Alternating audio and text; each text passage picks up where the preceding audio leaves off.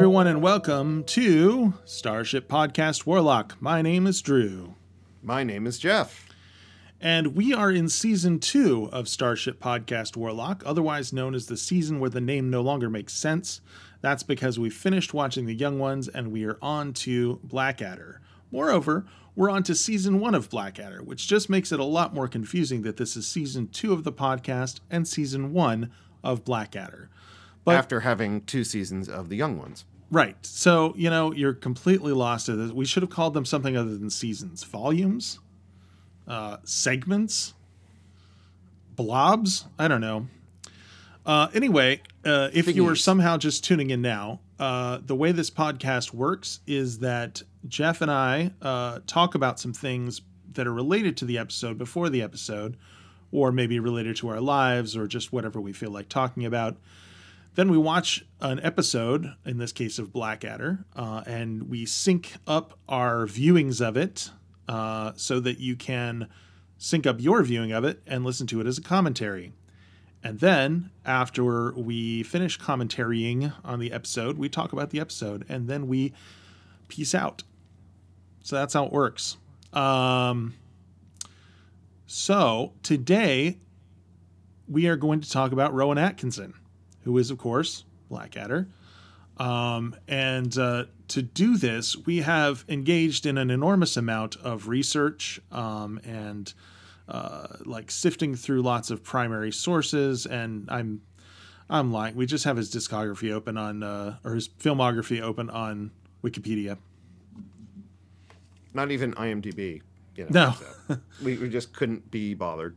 Yeah, I mean, we could be, but this is actually the most condensed and easy to read version of it. And it's a helpful reference as we talk through some of the things that Rowan Atkinson has done and been in that we are familiar with. So yeah, we're not going to go through like a biography of him. You can look up that sort of thing if you're interested, but we're just going to skip directly to the stuff we want to talk about, which the funniest thing on this list that I see the first time here is Never Say Never Again. Which is, I actually did not know he was in a James Bond. Yeah, I mean, I saw it years ago. I mean, it's that was the odd one-off James Bond anyway. When Connery came back to play Bond years later, and it was an unauthorized version anyway, and so it's kind of a remake of Thunderball anyway. It's a very weird thing. I don't think they were even authorized to use the James Bond theme, if I remember correctly. It's been a long time since I've seen that. Oh, that's just weird to think about. But yeah, I mean, it's like the Peter Sellers Casino Royale, which I still have not watched, but probably should someday. Well, that is a glorious, glorious mess, I have to say. Not to mention the fact you have Woody Allen as the villain in there, God. And where he swallows a bomb and explodes at the end of it. It's very bizarre. Oh, that is weird. It's really you have no idea.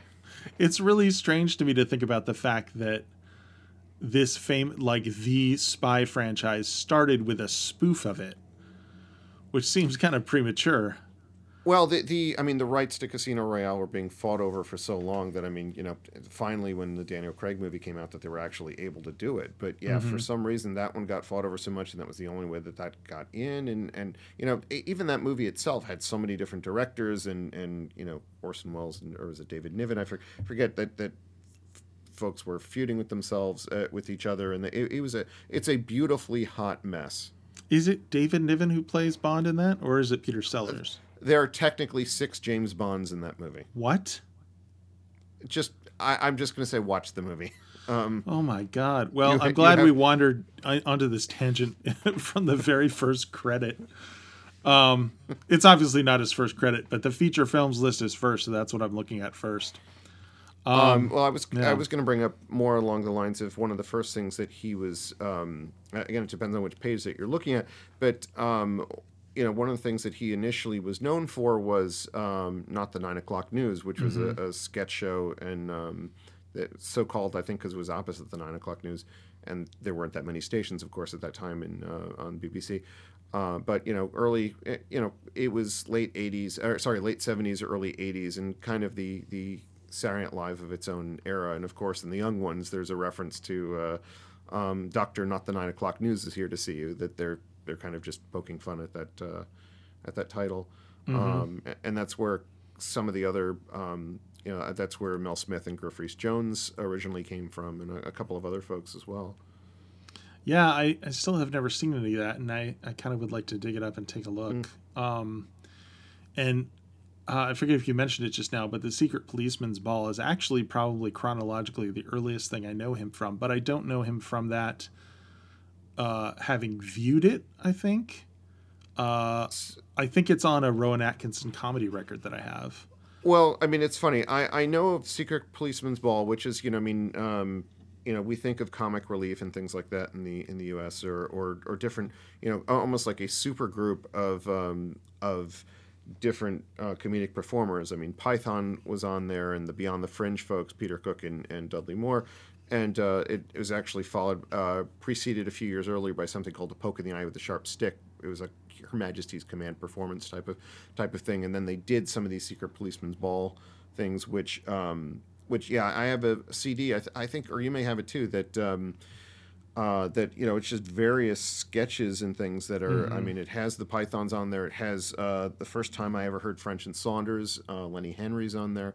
Again, if you're going to look at like the young ones and everybody that traipsed through every single episode of that, same thing. It was all of these up and coming comedians of the time doing this master sketch show. I was just saying that there's one quiz show skit which I love on I think it's Secret Policeman's Other Ball, which has the Pythons and Rowan Atkinson. And it plays a little bit like the Bambi University Challenge thing, except it's much more in depth and crazy.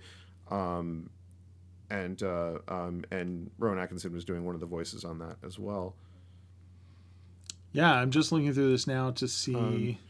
I mean, I assume that's the skit where, I mean, there's a well-known skit we were talking about at one point where he is playing the devil and he's welcoming people into hell and lining them up by what got them there in the first place. So, I'm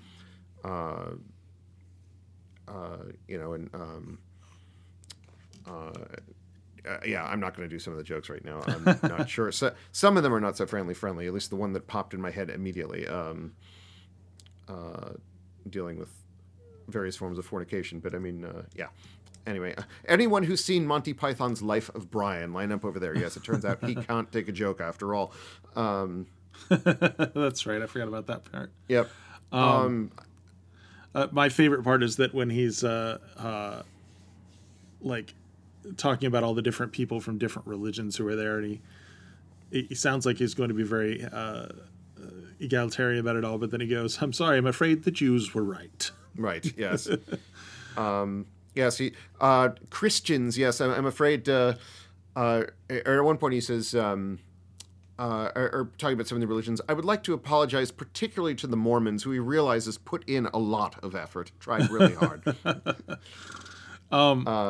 Yeah. So yeah, apart from those sketches, the thing that I always think of first when I think of The Secret Policeman's Ball, which is apparently, I'm looking now, is in The Secret Policeman's Third Ball in 1987, it looks like, where I think this is where he did it. He did a song with Kate Bush, one of my probably two favorite musicians of all time.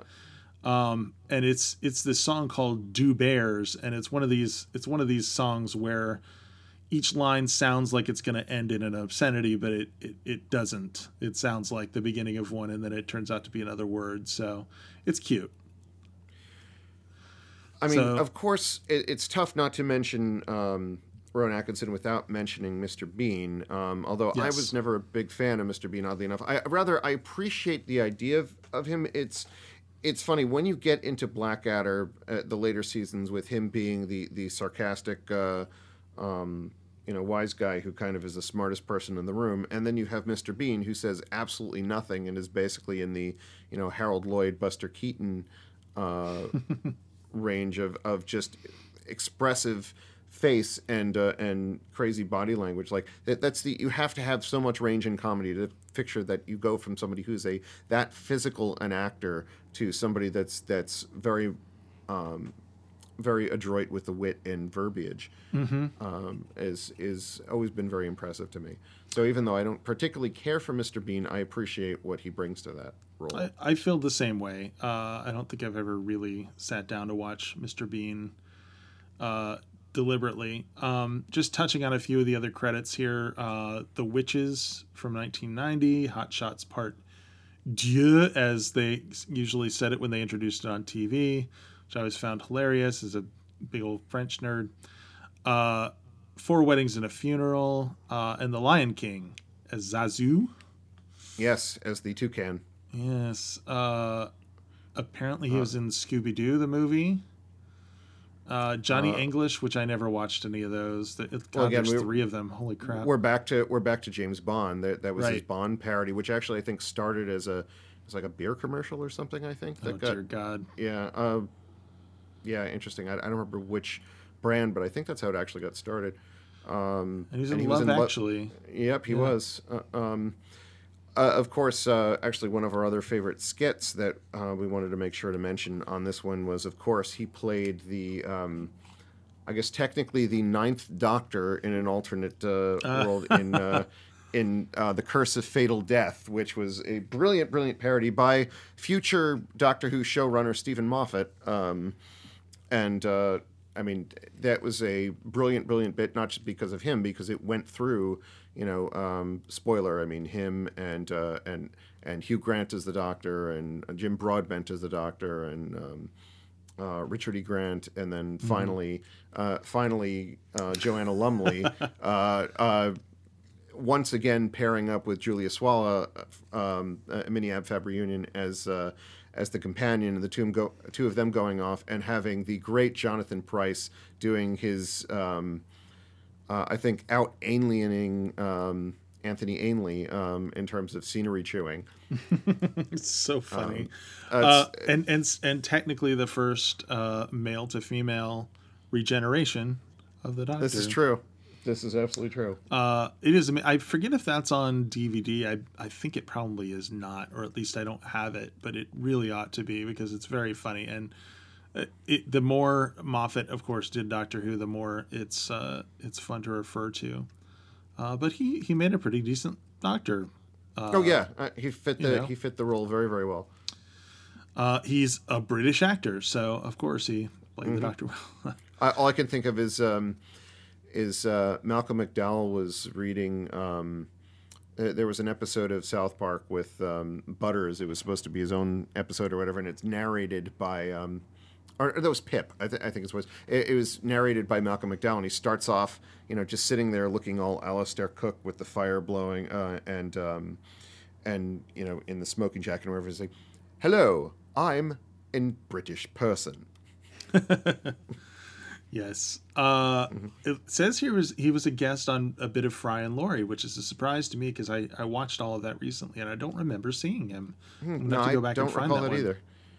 In 1992, apparently.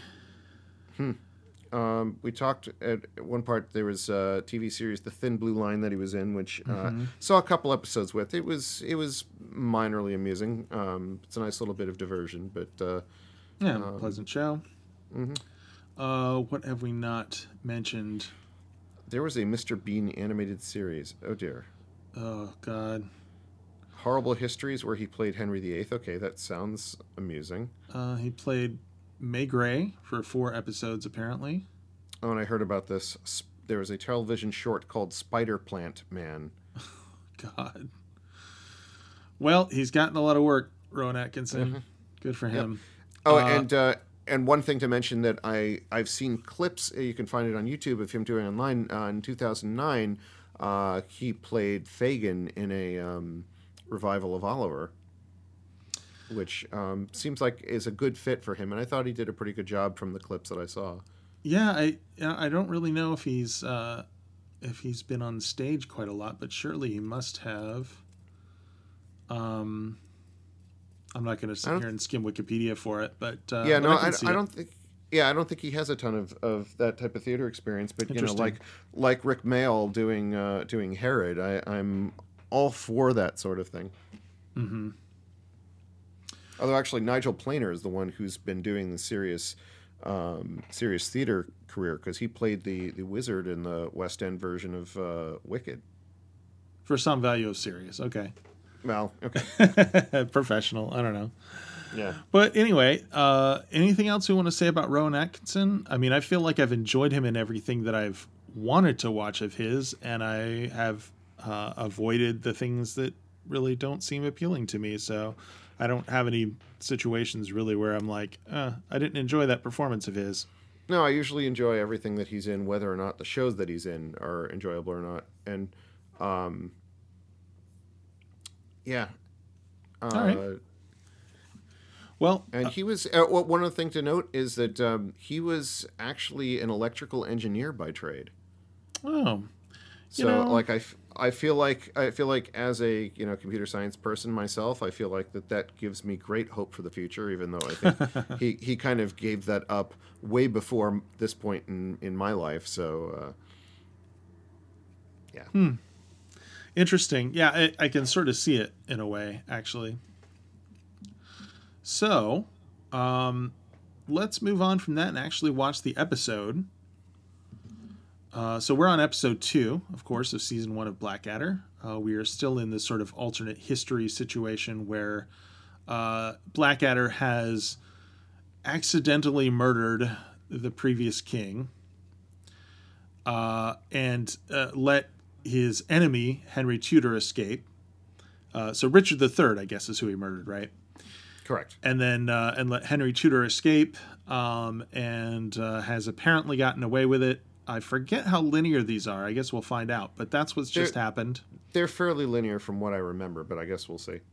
And he's decided to take up the mantle of the Black Adder to be, I guess, some sort of sinister villain type guy. His dad, Brian Blessed, is Henry the Sixth. He's the fictitious Richard IV. Oh, Richard IV. That's what it is. Yeah. It's a good thing you're here. I have no idea what's going on in the show. So just laugh. All right, fair enough. We'll skip the introduction and just get into it. If you recall, what we're going to do is 3, 2, 1, play. So we recommend you start your video, run it back to 000, and then be ready to hit play when we do. Jeff, are you ready? I will be ready in just a moment, as I forgot to rewind. All right, there we go. I am ready. Okay, good. Everyone, 3, 2, 1, play.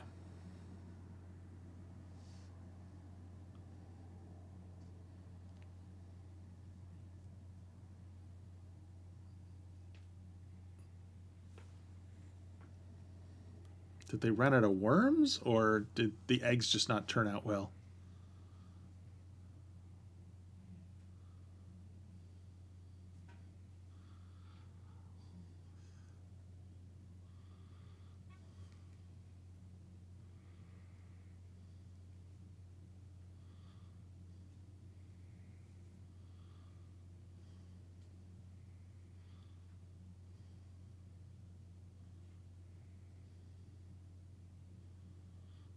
I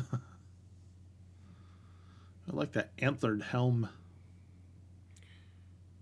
Man, the Winterfell set looks a little shoddy.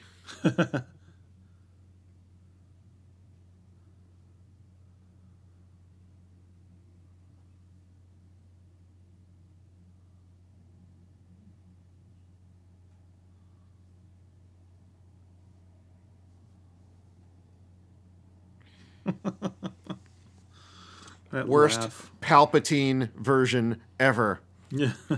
Like, I feel like he's going for that voice. Real power. A little bit. Revenge of the Sith was on TV today, and I just happened to see the duel between him and Mace Windu, and just the voice. Yeah. Master Jedi.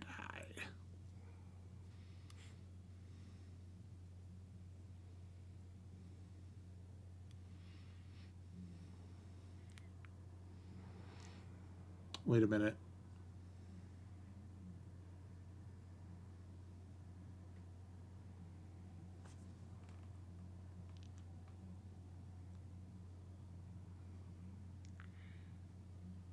Are you seeing sheep on your screen right now? Yes. Okay. I thought it says something like episode 4, and then I got confused. I mean, maybe episode 4 also has sheep. Okay. I repeat, Winterfell looks shoddy. I hear a motorcycle outside. Apologies, everyone. Oh no, that's actually on the set. Oh.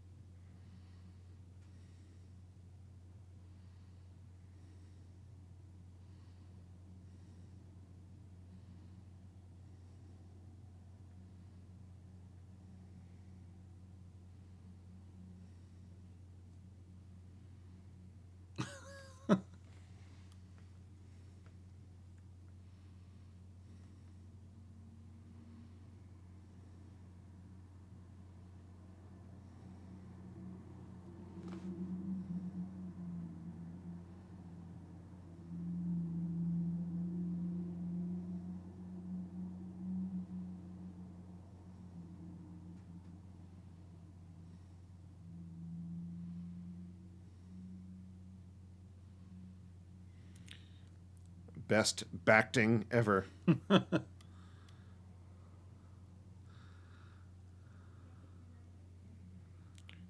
Man, Charlie's Angels got really weird looking.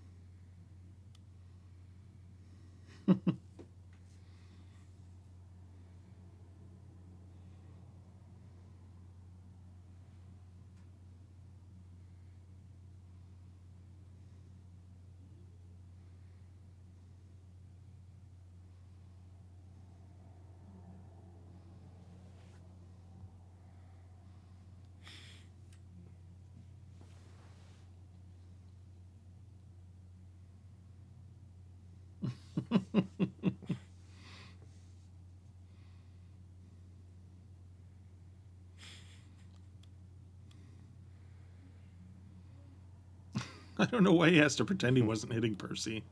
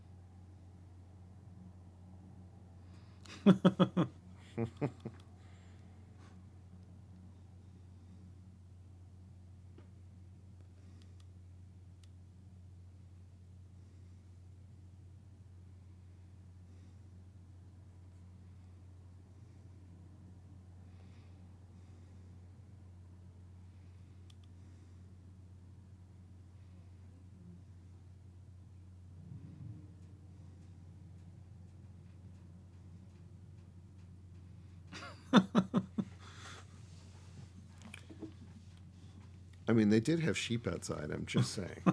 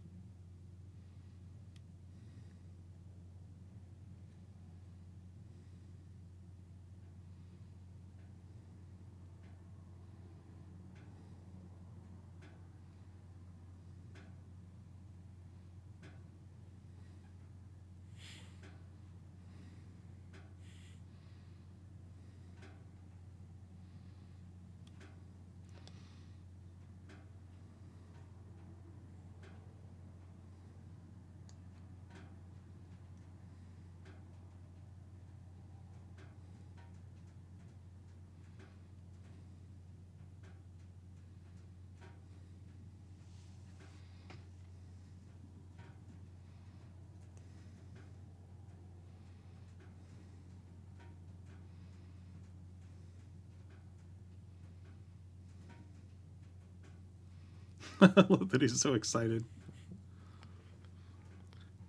And he carries through with it in the second season.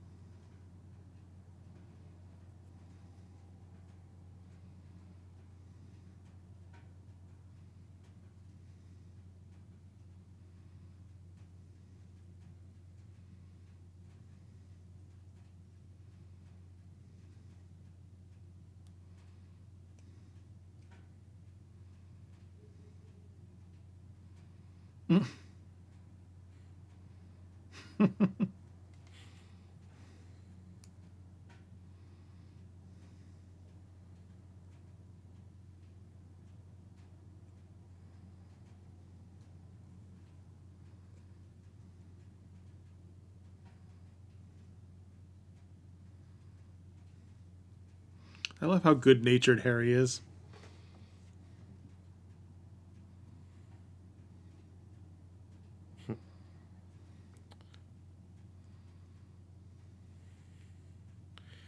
It is true. Even when he's scolding Blackadder, he's not really threatening him. Yeah.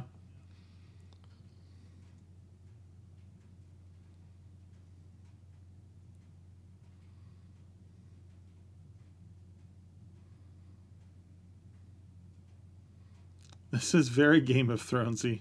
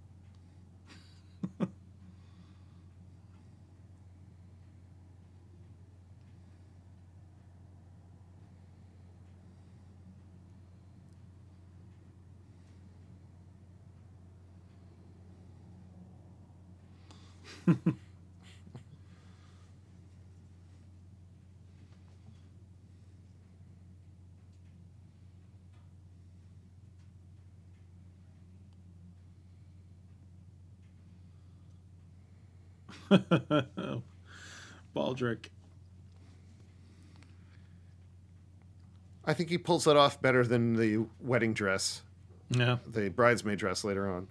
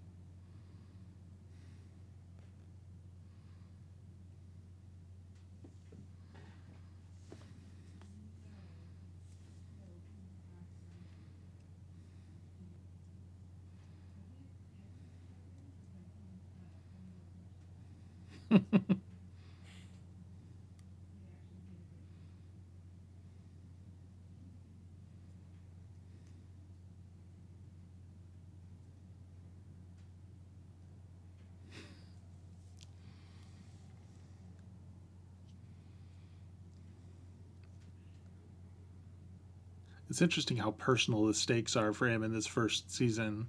That's true. I feel like they don't ever get that way again until 4. Well, although think of like the Bath and Wells episode, the second season, where like I mean, literally everything he owns keeps getting stripped from him bit by bit in that episode. They're pretty nasty to him in that one. But I mean, that's the only thing I can think of that comes close. I'll have to wait until we see that again. It's so much location filming. Oh yeah. Like I said, they tried to shoot this like a period epic. I mean, right down to the narration and all that. I mean, that's what they're aping.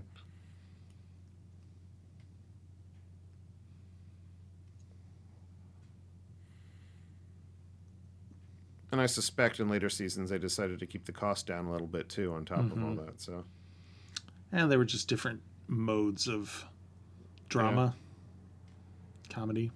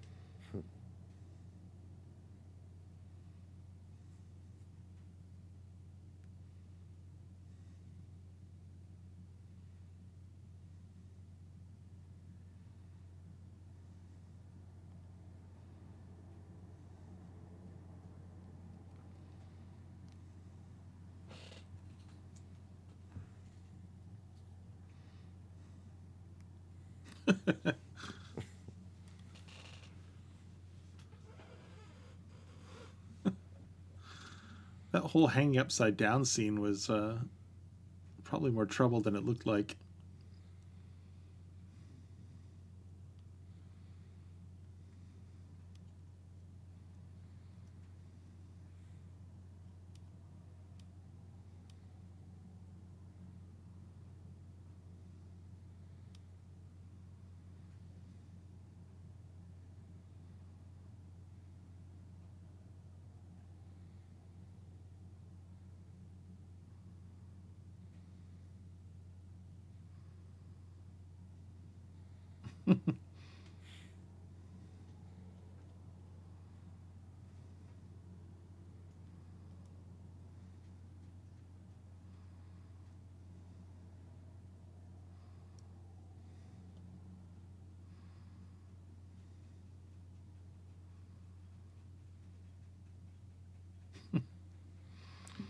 They're bouncing up and down to Jews' harps.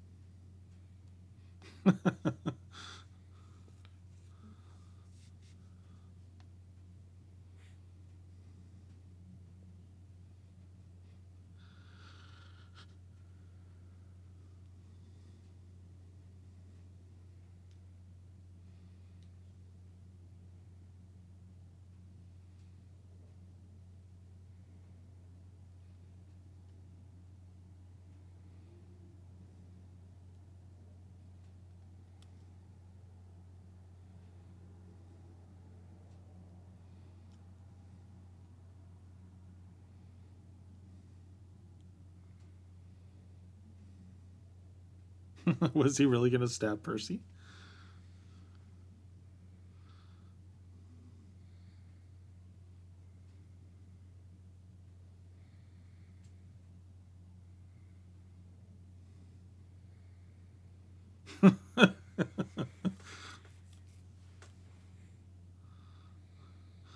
Dinner theater has always been terrible.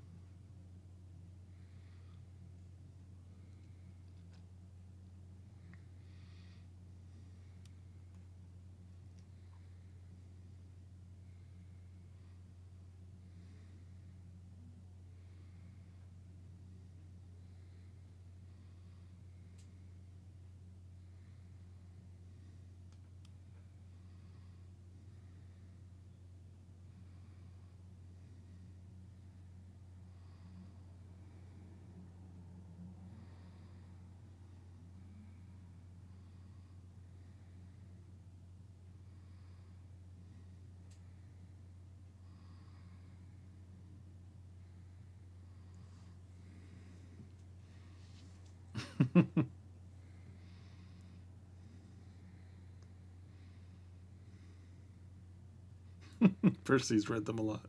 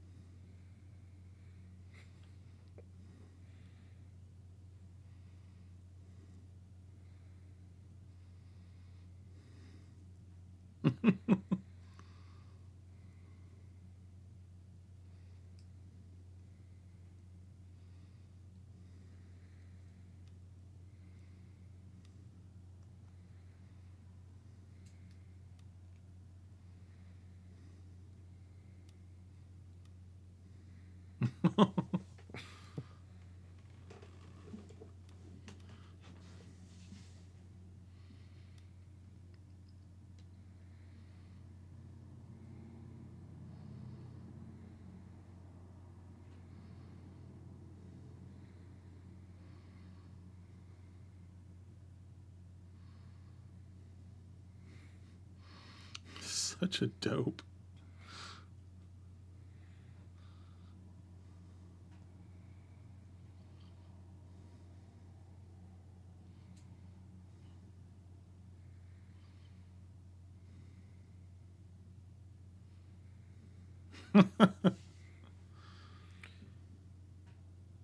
Now that's entertainment. Yes.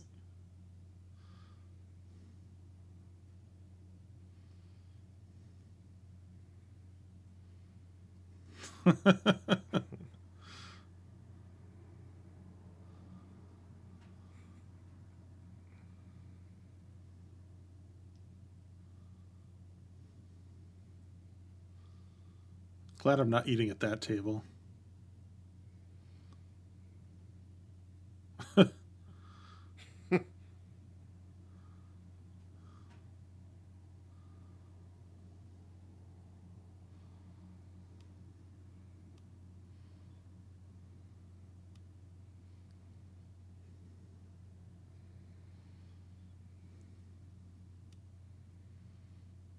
Uh,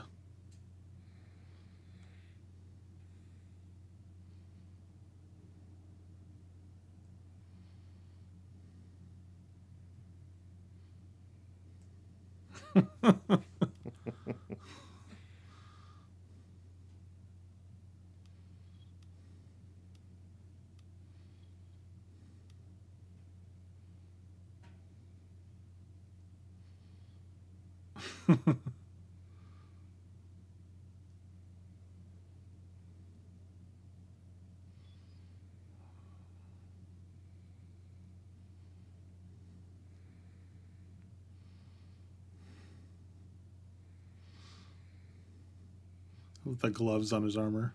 I know.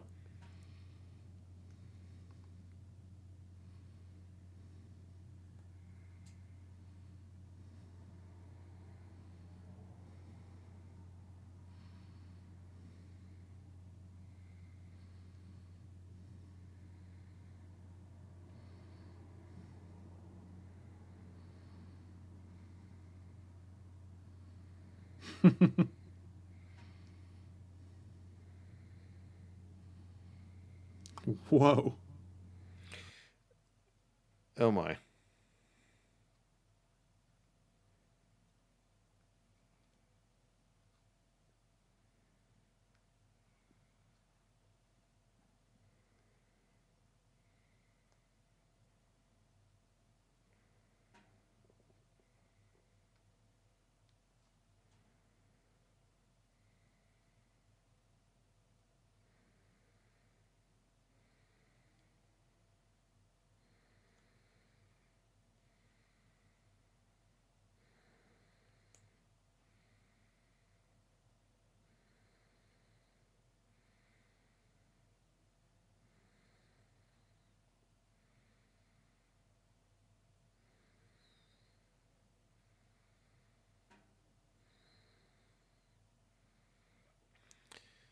Come on, I've been sticking with the pointy end.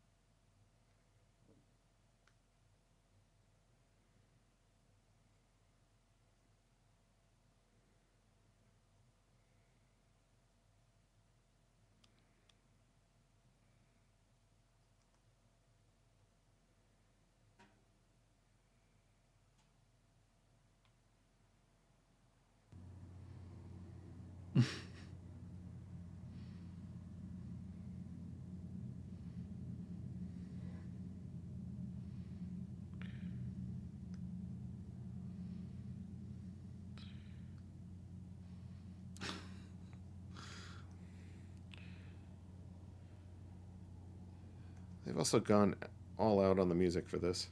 Yeah.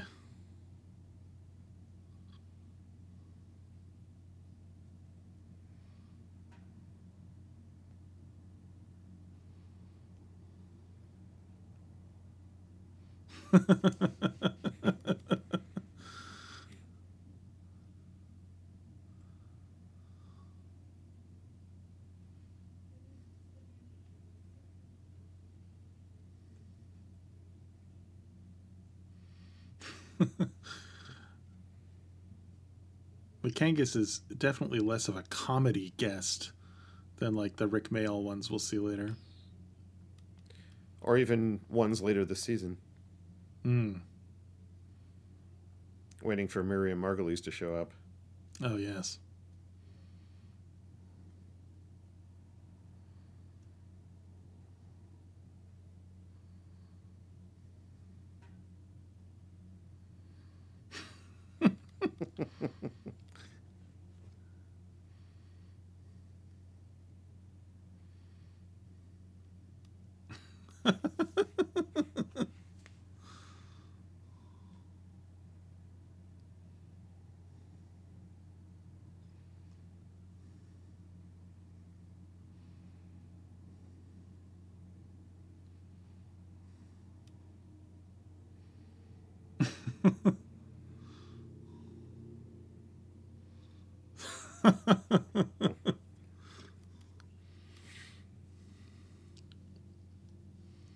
Well, that was fun. As usual, it's interesting on this one to see the fact that Baldric is much more cunning than he is in later seasons, and in fact, this is our first real reference to cunning plan, with quite a few cunnings. Yes, well, I mean, they say cunning a lot. They do in this episode. Yes, they had it cunning. I can't believe you said that. I can. Come on, you've known me long enough. I can't believe you can't believe.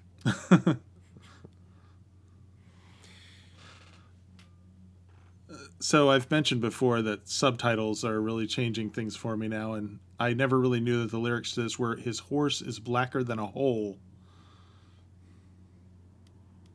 Oh, yeah. I'm not sure what I thought it said, but I didn't think it was that.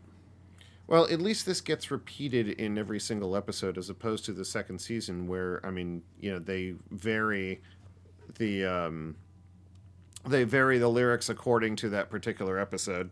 Mm-hmm. I mean, I enjoy that, but it's at least this one you get 6 chances to actually hear the words. That's true.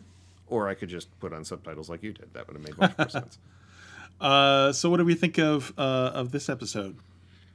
Again, it's a first season episode. As you pointed out, it's it has a very different feel than the rest of the seasons. It's interesting how he's like he wants to be Emperor Palpatine so badly. He really does.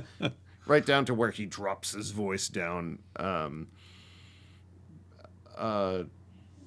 And I don't know, maybe that's not fair in terms of me staring at this and thinking, knowing what is to come.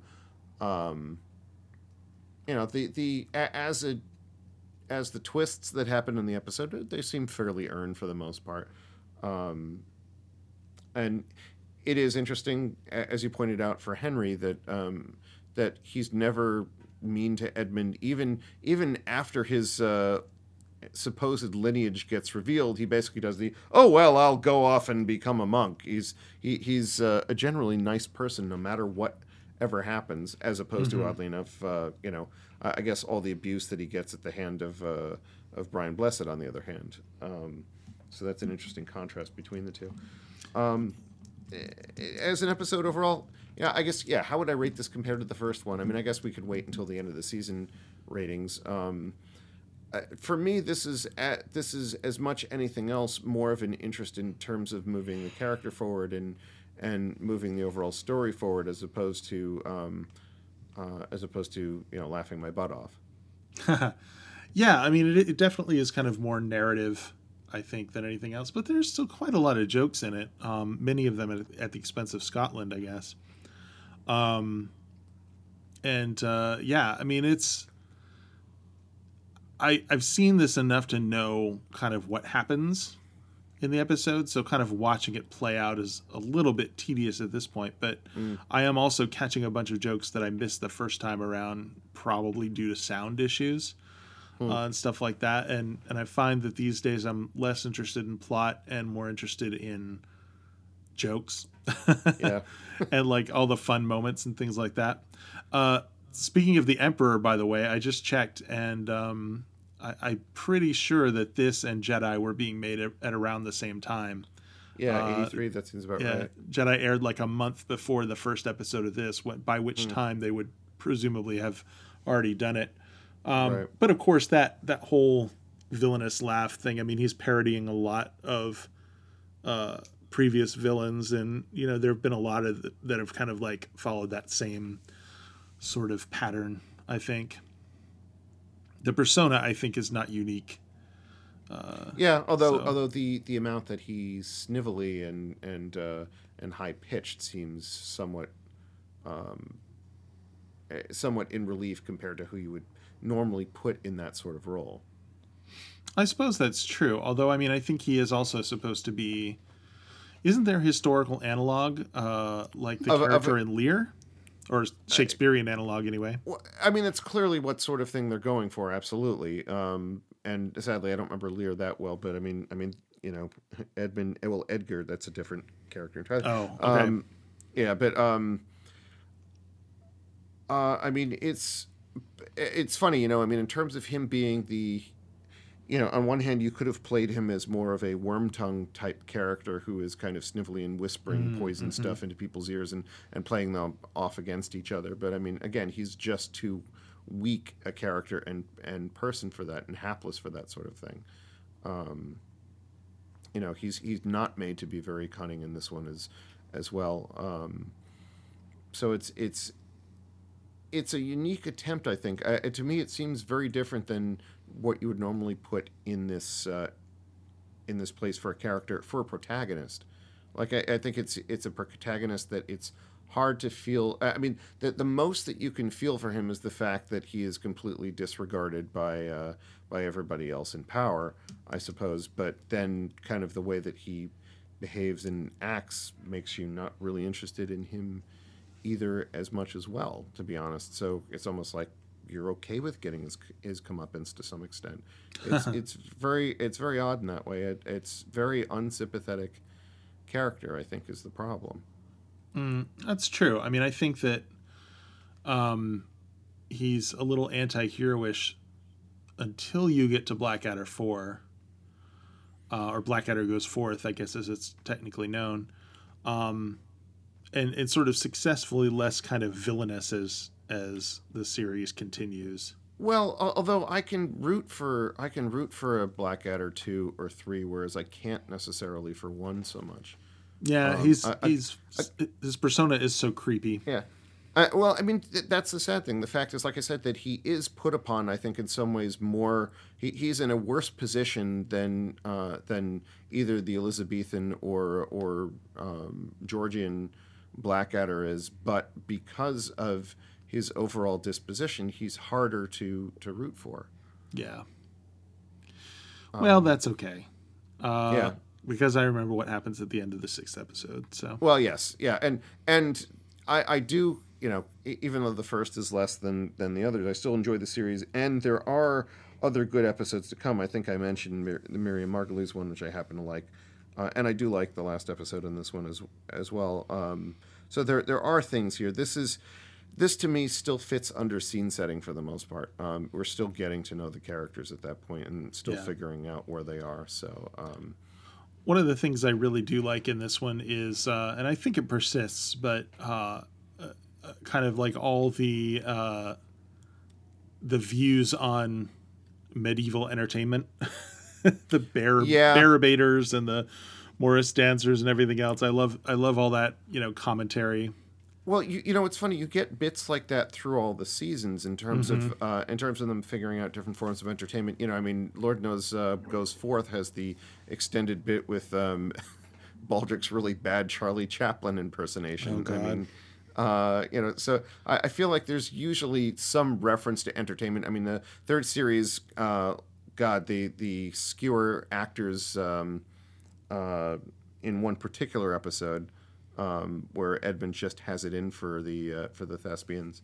I think that feels like a good through line throughout the different seasons, to be honest. Yeah, it's something I really appreciate about this kind of historical comedy. I'm trying to think how many other shows like this there have ever been. I'm sure there must have been more, right? Well, I don't know too much about the Carry On series and oh yes. Yeah, so I mean, I feel like there ones I think that they did a Carry On series that was set in Roman times. I think, and then I guess Mel Brooks. You're thinking History of the World, I suppose. Yeah. So there you go, all in one movie, I suppose. But I mean, it's interesting in this case that it's supposed to be the lineage of the same character. I think that's fairly unique in that regard, and it's interesting that even though we say, well, the first season was, his character was very snivelly as opposed to the rest of the series, still the aggression of the second character, of the second Blackadder, where he's in some ways much nastier. In the third season, he's much more refined. He does not. He's clearly being deferential to George in front of him and only behind him. You can tell he's playing the character differently. And then the fourth Goes Forth is in some ways a little more reversion to the second series, where you just see his utter frustration and exasperation because he's in the middle of a very stupid war that he's going to get he's in danger of getting killed all the time. Right. And then of course there's A Christmas Carol, which actually feels like it harkens back in personality to the first series, at least right off the bat.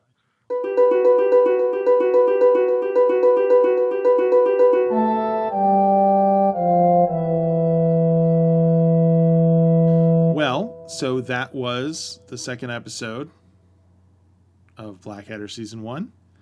And next time around, I think we're still like at least one episode away from the ones I remember the best from this season, one of which you've already mentioned, the Miriam Margolyes episode, and then the one after that, which is the Witch Smeller Pursuivant.